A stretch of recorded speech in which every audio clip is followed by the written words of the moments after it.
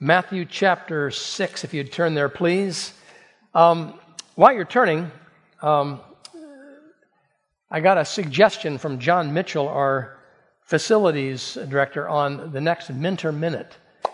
And he said, since so many of us are going through the Bible in a year, through this Bible project, and you'll notice if you're going through it, when you get to the Psalms, it'll say, take a deep breath. It talks about praying through the Psalms, so on. What does it mean to pray through a psalm? When you look at the Psalms, they are, this is the prayer book of the Jewish people in the Old Testament times, and a song book. People would sing the Psalms and they'd pray the Psalms.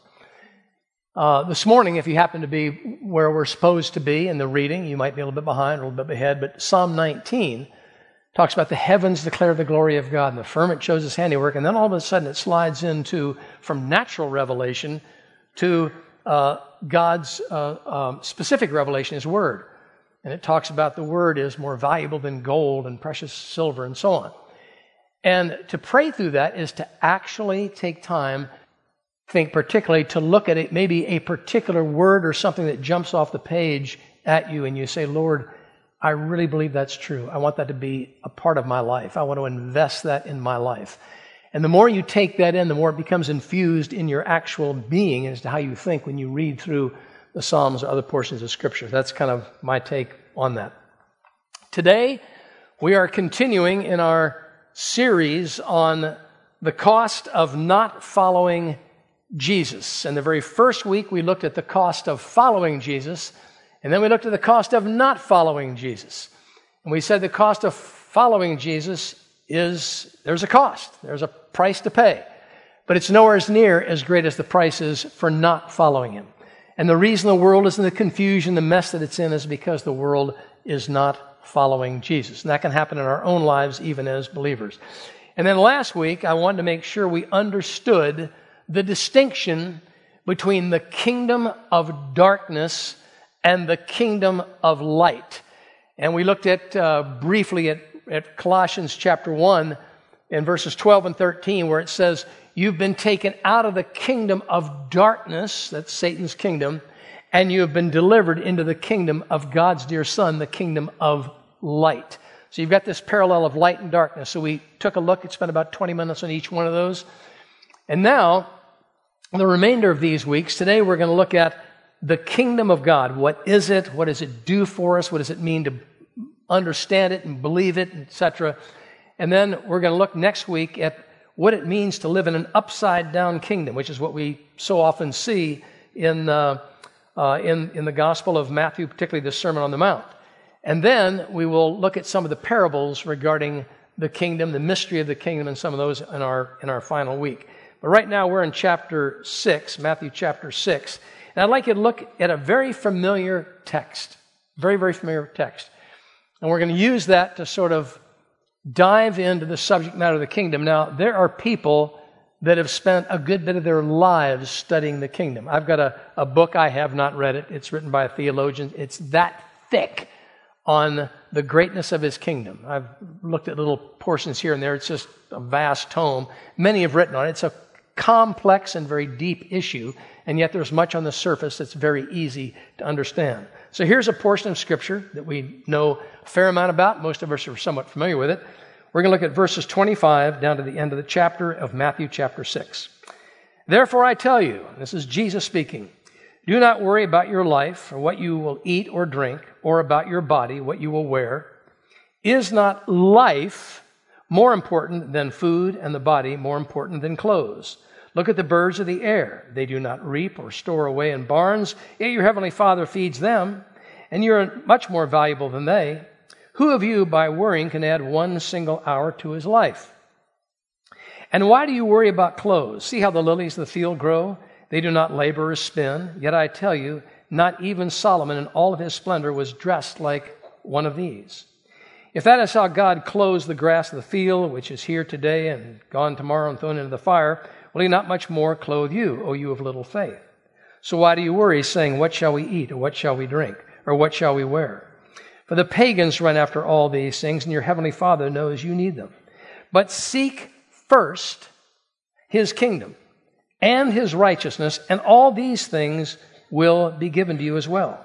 Therefore, do not worry about tomorrow, for tomorrow will worry about itself. Each day has enough trouble of its own.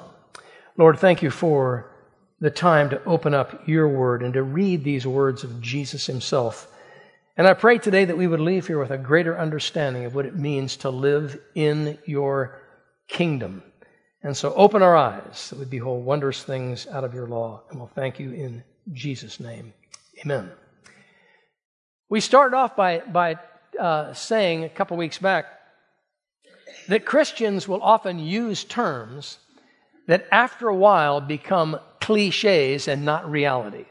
And it's very easy to say, seek ye first the kingdom of God. Most Christians can quote that. They know, they've heard that verse, they know something about it, they've heard a message on it. But what does it actually mean to seek the kingdom of God? And what is the kingdom of God that we are seeking? That's the question that we have to ask. After all, if we're already in that kingdom, according to Paul in Colossians, we've been taken out of the kingdom of darkness, placed into the kingdom of God's dear Son, why do we have to need to seek a kingdom that we already have, that we're already in? Just doesn't seem to make a whole lot of sense.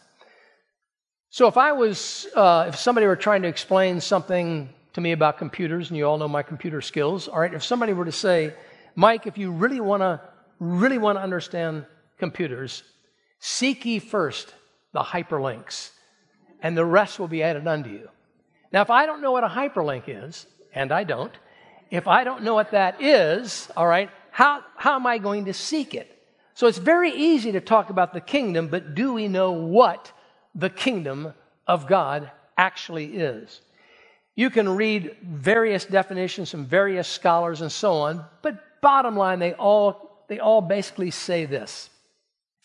The kingdom of God is the universal, sovereign rule over all time and all situations in all of history. It's God's sovereign rule. Even Nebuchadnezzar, the ruler of the empire in the time of the Babylonians, eventually, after he went through a severe time, almost gave that definition. And he does what he pleases. He rules over all. He even rules over the kingdom of darkness by allowing it. We don't know why he allows it. We don't know how long he's going to allow it, but he allows it. But he is still sovereign over that. Remember we were studying Joseph in chapter 50. We said Joseph makes a statement to his brothers. You meant it for evil, but God meant it for good. You meant it for the kingdom of darkness, but God meant it for the kingdom of light. God is sovereign over that kingdom of darkness. He allowed these things to happen to me, and he says the reason they happened to me is so many people would be spared. God actually used that and leveraged that evil to bring about something good. That's beyond the scope of our understanding, all right? But we accept the fact that that's what we're dealing with when we talk about the kingdom. The kingdom, the word kingdom also means to reign. It carries with the idea of reigning, ruling. We have different monarchies and different government types. We have places where there's a king, and every kingdom has to have a king. And the king of the kingdom of God is God himself, or Jesus. Jesus is the reigning king of the kingdom. Genesis chapter 1, verse 26, all of it starts back there before the fall of Adam and Eve, where God says to them, and you are to rule, you're to be kingdom-like, you're to rule over the fish of the sea, over the cattle of the land, over the fowls of the air, and over the earth. You're to rule. I'm the ultimate ruler. I'm the ultimate king in my kingdom, but I've got other people that are co-rulers. That was the idea from the very beginning. And then Adam and Eve decided, based on the temptation of Satan, they had a better understanding as to how rule ought to take place. They had a better understanding of what good and evil meant. They had a better understanding as to who really understood how to rule this place. And once they fell into sin, as I said last week, the lights went out. And the kingdom, certainly to some degree, almost became dark. But God is still in charge. So what does God do? He says, well, Since I've created all things, I'm going to restore all things. I'm going to bring about restoration of this kingdom.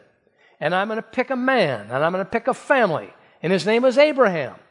And God says to Abraham, through you, all the nations of the earth will be blessed. And then eventually, there will be the final kingdom, as you read about in the book of Revelation, the last few chapters, about the consummation of the perfect kingdom in which the dark kingdom is gone forever. And he rules and reigns forever. So, having an understanding of that is huge. We have to grasp those things. So, Adam and Eve entering or bringing sin into the world crushed what was originally designed for them. So, Abraham becomes the one, and now the Messiah has eventually come and has ushered in the kingdom. Here's one of the statements that Jesus makes to Pilate in the Gospel of John. He said, "My kingdom is not of this world.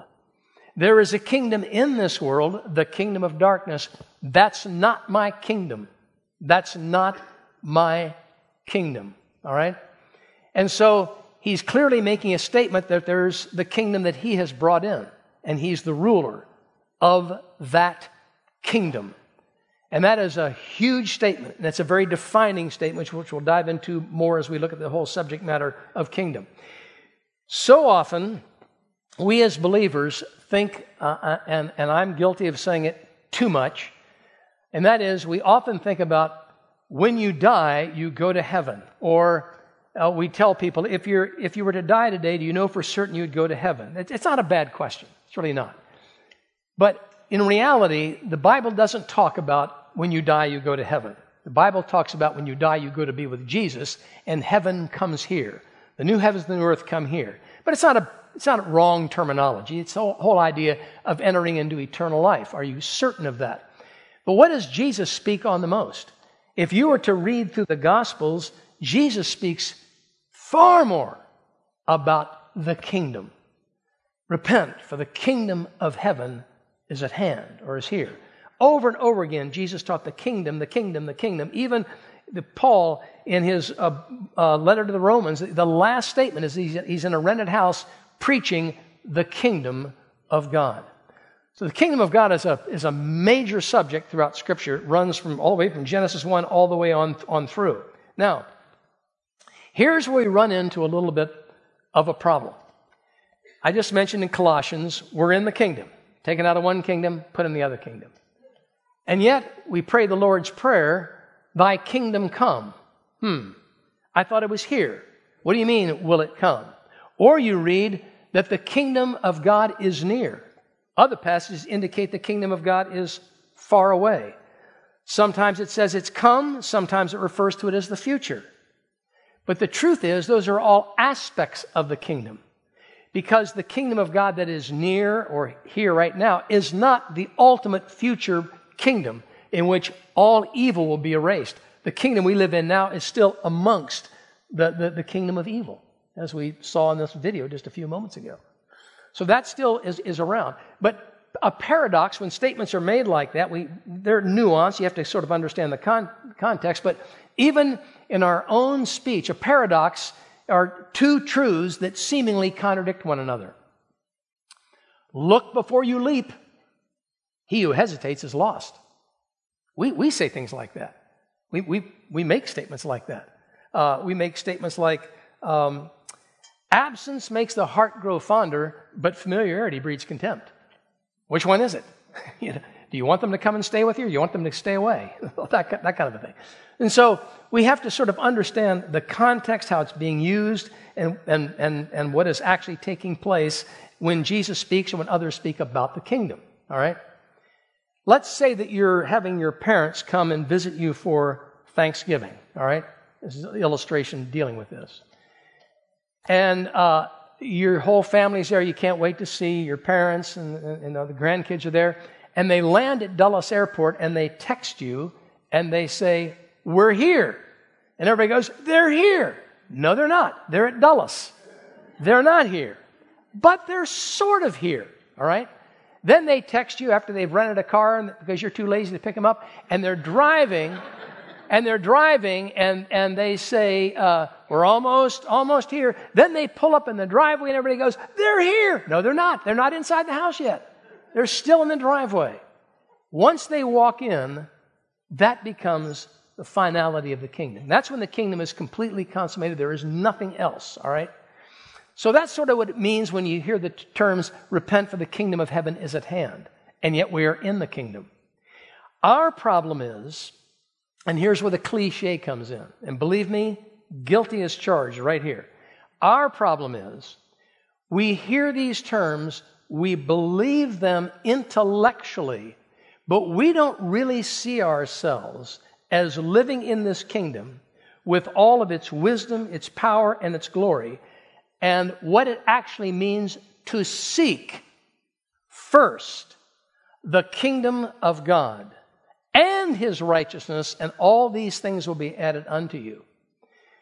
Because when you read that section which we just read in Matthew, and it talks about why would we worry about our clothes, or why would we worry about our food? Doesn't God take? But He says something much greater at the very beginning. Is not life more important than food and clothing? He's saying, there's much more to it than food and clothing. Far more. This is why there are people that have no food and clothing, that are living in poverty-stricken lands, that have far more victorious lives than most of us here, because they really understand what it means to live in the kingdom. They get it. It's very real to them. It's not a cliche. And so often we make these statements. And so when we look at this, why would I seek what I already have? I'm already in the kingdom.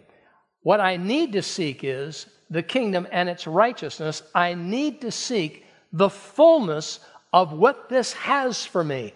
What does it actually mean that I now possess the kingdom of God?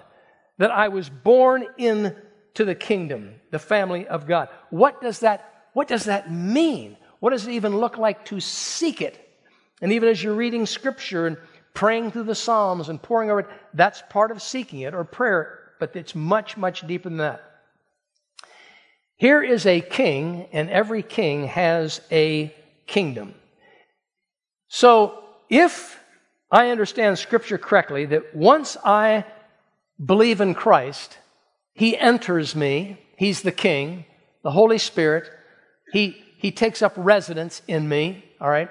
Which means that now that I am in the kingdom, and the kingdom resides within me, and the king resides within me, that means that wherever I go, to my job, neighborhood, sports team, card club, wherever you go, whatever you do, you are actually bringing the kingdom into that arena. That's what it means. But I don't get up every morning and say, I'm getting ready to go shopping, or I'm getting ready to do this, or getting ready to do that, or meet with these people, or whatever. I don't normally think, Mike, you are taking the kingdom of God with you. Because the kingdom of God, which we will learn next week even more so, is that it's an upside-down kingdom. And the upside-downness of that kingdom is what draws people to it and makes people wonder about it. But we don't naturally think that way. But this is what Jesus is getting at. He's saying, seek first the kingdom of God and its righteousness. Wherever you go, you are taking the kingdom with you. Look at Matthew chapter 5 for a moment. Matthew chapter 5. And I want you to look down, if you would, at verse 13. Matthew chapter 5, verse 13. Here's Jesus. This is still Sermon on the Mount. Listen carefully to what He says. Verse 13. You are the salt of the earth. And I said last week, salt's a preservative. Therefore, the earth, implication, is rotting. All right? But if the salt loses its saltiness, how can it be made salty again? It is no longer good for anything except to be thrown out and trampled under men. If we really believe that we're the salt, then it really doesn't lose its saltiness. Verse 14, you are the light of the world, meaning the world is in darkness. All right? A city on the hill cannot be hidden. Neither do people light a lamp and put it under a bushel. Instead, they put it on a stand, and it gives light to everyone in the house. In the same way, let your light shine before men that they may see your good deeds and praise your Father in heaven. Many people do good deeds that are outside of the kingdom. What is it about our good deeds that make a difference? They're empowered by kingdom living, which we'll look at in a moment when we talk about some other statements that are made in Scripture. But look at this, verse 17. Do not think that I have come to abolish the law and the prophets. I have not come to abolish them, but to fulfill them. All right? I tell you the truth, until heaven and earth disappear, not the smallest letter, not the least stroke of a pen will by any means disappear from the law until everything is accomplished. Jesus is saying that everything the Old Testament has said has to be accomplished. Verse 19. Anyone who breaks one of these least of these commandments and teaches others to do the same will be called least in the kingdom of heaven. But whoever practices and teaches these things will be called great. Verse 20. For I tell you that unless your righteousness surpasses that of the Pharisees and the teachers of the law, you will certainly not enter the kingdom of heaven. Now that term righteousness there, I take to have two different meanings. Both, I think, are in the text. One is, I cannot enter the kingdom on my own righteousness. I've only said this about, 45 years. Every single message at the end, I talk about how you must have Christ's righteousness in order to enter in. You can't enter in. So then he compares that. He says, unless your righteousness is greater, is better than that of the really super righteous people, the teachers of the law, the Pharisees.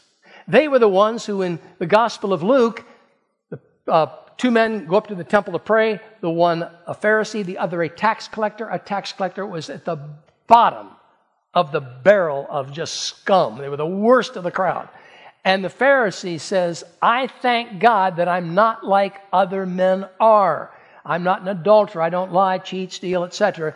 But here's what I do. I fast twice a week. I give tithes of everything that I possess. What's he doing? He is presenting his righteousness. His self-righteousness, which is what religion does. Look what I've done. I'm sure God will let me in. But the tax collector says, God be merciful to me, a sinner. He admits he's a sinner. He needs God. And God says, that man now has the righteousness that he needs to enter into the kingdom. All right? That's one meaning. But there's another meaning. And the meaning is, once you've entered into the kingdom and you are reading about kingdom life, you will find that the righteousness and the good deeds that you do are not motivated by wanting to get a pat on the back. The money you give, etc., nobody knows. Don't let your right hand know what your left hand is doing. You do things in secret. Because God, in the kingdom, will take that and multiply it through His power to bring people to Himself. It's a different type of righteousness. It's a righteousness that's motivated out by the Holy Spirit. Because Jesus goes on, he says, you have heard that it's been said, do not commit adultery. But I say unto you, if you've even thought about it, you've committed adultery in your heart. See, he's going much deeper than what the Pharisees and the Sadducees and the religious leaders would do. Well, I've never done that before. Have you done it in here? Then you've done it. You're guilty. All right? And so upside down living, which again we're going to talk more about next week, is that kingdom living that brings that forward. I don't want to pass judgment because I don't know all the facts on this. But how often do you read that a movie star or a famous athlete that's worth hundreds of millions of dollars donates to a cause and they tell you the amount? This movie star gave $1 million to such and such. And everybody's going, wow. They have $500 million, but they gave $1 million. My question is, how does anybody know that? How do they know what they gave? I don't know. I know if I give something, it isn't published anywhere. Of course, it's not $1 million, but it's not put out anywhere. It's usually a private matter. And that's the danger of the self-righteousness of the Pharisee rather than the righteousness of the kingdom. Seek ye first the kingdom and its righteousness, and all these things shall be added to you. Let your light so shine among men, they might see your good works. In Romans chapter 14, it says, the kingdom of God is righteousness and peace and joy in the Holy Spirit. It just comes out of nowhere in Romans 14. It's talking about a number of different factors, but out of nowhere it says, the kingdom of God is not meat and drink. It's not what it is. It's not food and clothing. The kingdom of God is righteousness and peace and joy in the Holy Spirit. What is that? That's kingdom living. It's the power of the Spirit working through us. Now, I'm just going to read this little portion to you. In the book of Philippians, if you just kind of taking notes or you want to know where this is, listen carefully to this reading. We came across this the other night in our shepherd group, and I thought this really so well fits. Verse 12 of Philippians chapter 2 says this, "Therefore, my dear friends, as you have always obeyed, not only in my presence, but now much more in my absence, continue to work out your salvation," not work for your salvation. Work it out, the salvation that you have, "with fear and trembling. For it is God who works in you to will and to do according to his good pleasure." It's God that is going to do this work. 14, "Do everything without complaining or arguing, so that you may become blameless and pure children of God without fault in a crooked and depraved generation," the kingdom of darkness, all right, "in which you shine like stars in the universe, as you hold out or forth the word of life, in order that I may boast in the day of Christ." He is saying that you should shine like the stars in the universe. Let it go out. What is this? This is the light of kingdom living, which is empowered by the King. Over and over and over again, we see this. Now, I think back to people that I've observed in life where this is not a cliche, where they really, genuinely step out every day and say, "Lord, I don't know what you're going to do today, but I know I'm taking the kingdom with me. I don't know how you're going to move in this particular situation, in the office, in this big nasty meeting that's getting ready to come up. I don't know what's going to happen here. All I know is I'm taking the kingdom with me. And I'm trusting that you will do your thing." All right? In 3 weeks, I guess it is, several of us go to the Amazon. This is my 16th trip, I think, to the Amazon. And the first time I went, the very first time I went, there were 25, 26 of these pastors, and I had the chance of interviewing some of them, and some of my family, and was interviewing them. And we were walking away, we had a little debriefing, and we all agreed, these people are experiencing something that Western Christianity, or the north of them, doesn't seem to be experiencing. I'm certainly not experiencing it. Because I was told in my Western theology that those things don't happen anymore. That all went out in the first century. And I'm not saying that something might not have, but they believe as they get up every morning, "Lord, we have no money, we have no water, we have no food, but we have you. We got the kingdom, and we're moving forward." And the stories they tell press my theology right up against the wall. And I came back going, man.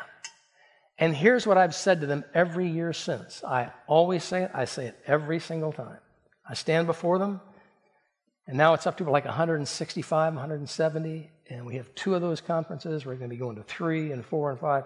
When I stand up before them, I say this: I know the Bible technically better than you do, but you know Jesus far better than I do.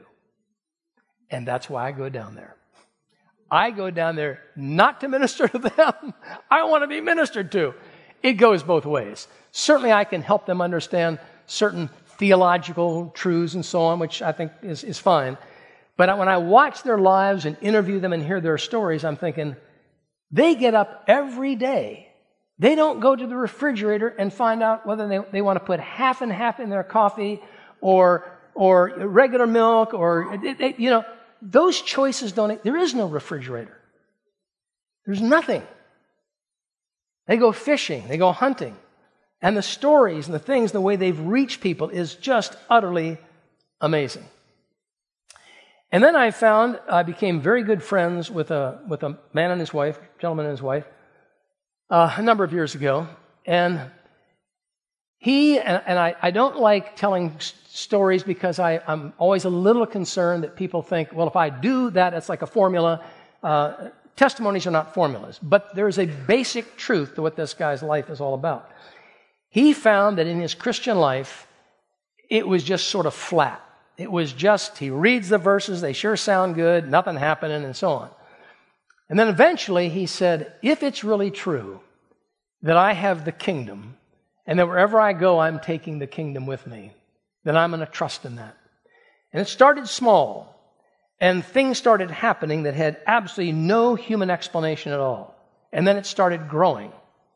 And then it started touching lives of people all over. And then people in the world, agnostics, atheists, Muslims, all kinds of people, would you please come and fix our company? It's a disaster. And we know that you're good at this. But you can only come under these provisions. You cannot mention Jesus, God, the Bible. Just bring in your stuff and help us clean this mess up. And he told me one day, he said, I thought, why would I go to do that? That's just a temporal fix. Why? But then he said, oh, no. Lord, when I enter into that situation, I'm bringing the kingdom. I'll let you do what you're going to do. I don't know how it's going to work since I've got all these restrictions. So he went in, which he's done many, many times, and he started talking to the people about a lot of their problems and why there was conflict, using a lot of biblical principles without mentioning the Bible or Jesus, but he just kind of going on. And then he started talking about, a lot of you have trauma in your life. And a lot of that has caused the situations you're in right now. And he just sort of baits the hook a little bit. And then there's a Q&A time. And they say, well, if we've got this trauma, what do we do with it? And he says, well, I can tell you what I would do with it. But then he looks over at the CEO and says, can I tell him what I would do? Go for it. And then he preaches Jesus. And the people that are on his mailing list that are constantly calling him, I was on the phone the other day, he's got a very wealthy Jewish woman who's now an atheist, and every time they meet, she weeps. She wants what he has. And she keeps talking about Jesus, and she's getting very, very close. And in the next couple of weeks, and I won't tell you where, but he is getting ready to address 400 graphic artists in one of the major corporations of America. And he said, I don't know how I'm going to bring in the gospel of Jesus, but you can be sure I will. It's going to happen. And once he started living that way, he began to realize that God was opening up doors in every single place. And then I have the flashback of when my wife Kay and I came to Reston. My dad gave us a check for $500. He thought this was the craziest thing he'd ever heard, coming and starting a church. And he says, you don't have a job, you don't have a place to stay, and you don't have any money. So here's $500. Sayonara. And we got up here, and there were some people that didn't let us, they told us in advance we could stay in their house for a week or so until I found a job. When I got a job at the country club, they gave me this huge signing bonus, $6,000. Actually, it was the salary for the year, $6,000. Probably equal to about $30,000 today. Try to live on that in Northern Virginia, all right? So Kay and I became dependent every single day. How are we going to pay the bills, rent, gas for the car, survive? What are we going to do? We've got nothing. And things happened, and I will just say this lovingly, the things that happened in those days were far greater than anything I see happening today. And Bob Scholl, our youth pastor, often reminds me of what it was like in those days. It isn't that we are less spiritual. It's that there is more of a comfort, and it's in me. I read a short book by Francis Chan. Some of you don't know who he is, but he's a fairly well-known guy in the evangelical world. He had a church that just exploded. Thousands of people coming out, and he said, I can't handle this any longer. I'm done. I quit. And then he wrote a book, And it's on the church today. And I don't remember a thing about the book. There's always usually one thing. And here's what he said. He said, today we give people, pastors, fat auditoriums, big stages, fat offices, fat salaries, so that they can come out on Sunday morning and tell the people how to live by faith. And I went, oh my God. Just don't come into my office because it's nice, all right? It's really nice. And then I flashed back to when we had nothing, and every day was a dependence. Every day was, Lord, I got to live in this kingdom because I don't get it. I don't have the power, the strength, the wisdom. And as things developed and grew and got a little bit more comfortable, then I've got to go back and remind myself that every single day has to be kingdom living. And I'll just sort of close with this illustration. If you go to buy a car, they're going to check up to see whether you have the money. Even if you're going to borrow from the dealer or just pay cash, they're going to call the bank. And you're sitting there and you're getting ready to buy the car, and they make the phone call and get all the information. And they say, well, you certainly don't have any problem buying this car. You've got $10 million in the bank. And you say, I don't have $10 million in the bank. Well, your bank says you have $10 million in it. Oh, there's no way. Question, are you going to believe your account of what's in your account or the bank's account of what's in your account? Let me tell you, the bank spends its time with experts that at the end of the day have to close the books out. Everything has to balance. They know exactly what's in your account. You've probably made some sort of a huge mistake, a really big mistake if you don't know that you've got $10 million. That's what we're dealing with the kingdom. Do you believe what God says is in your account in the kingdom or what you think is in your account in the kingdom?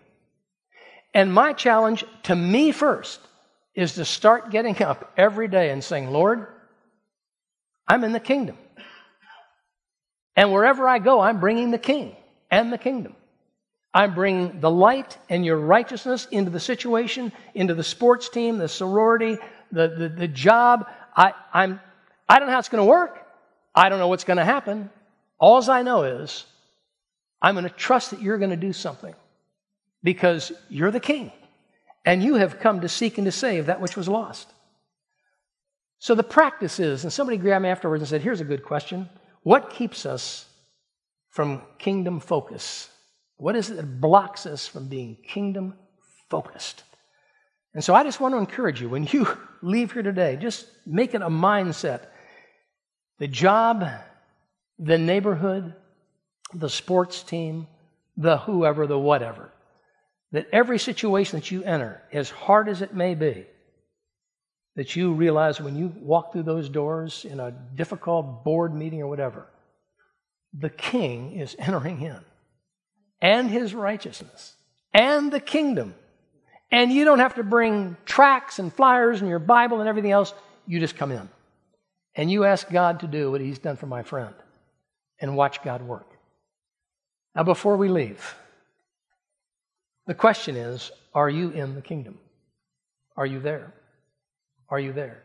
Unless your righteousness exceeds that of the most religious people in the world, you will not enter the kingdom of God. You must have Christ's righteousness, not your own. Not your own. And that righteousness comes when you put your faith in Christ by believing that he died, buried, and was rose again and paid the penalty for your sin. It's done. It is finished. When that takes place in your heart, in true, genuine belief, you enter the kingdom with all of its rights and all of its privileges, and it's no longer a cliche. It's a reality. Let's pray. Father, thank you for the privilege of opening up these few texts here to talk about your kingdom. And Father, I would pray that not one person would leave here today that does not know you, that would not pray that prayer, that would call upon you, that would believe truly that they need your righteousness to enter in. They would trust in the good news of the gospel. But may all of us leave here with a genuine commitment to every day realizing the King and the kingdom is with us wherever we go, and to trust that you will do what you specialize in doing. And so, Father, thank you for this time. We ask that you would be the one to receive all the glory, and we'll thank you in Jesus' name. Amen.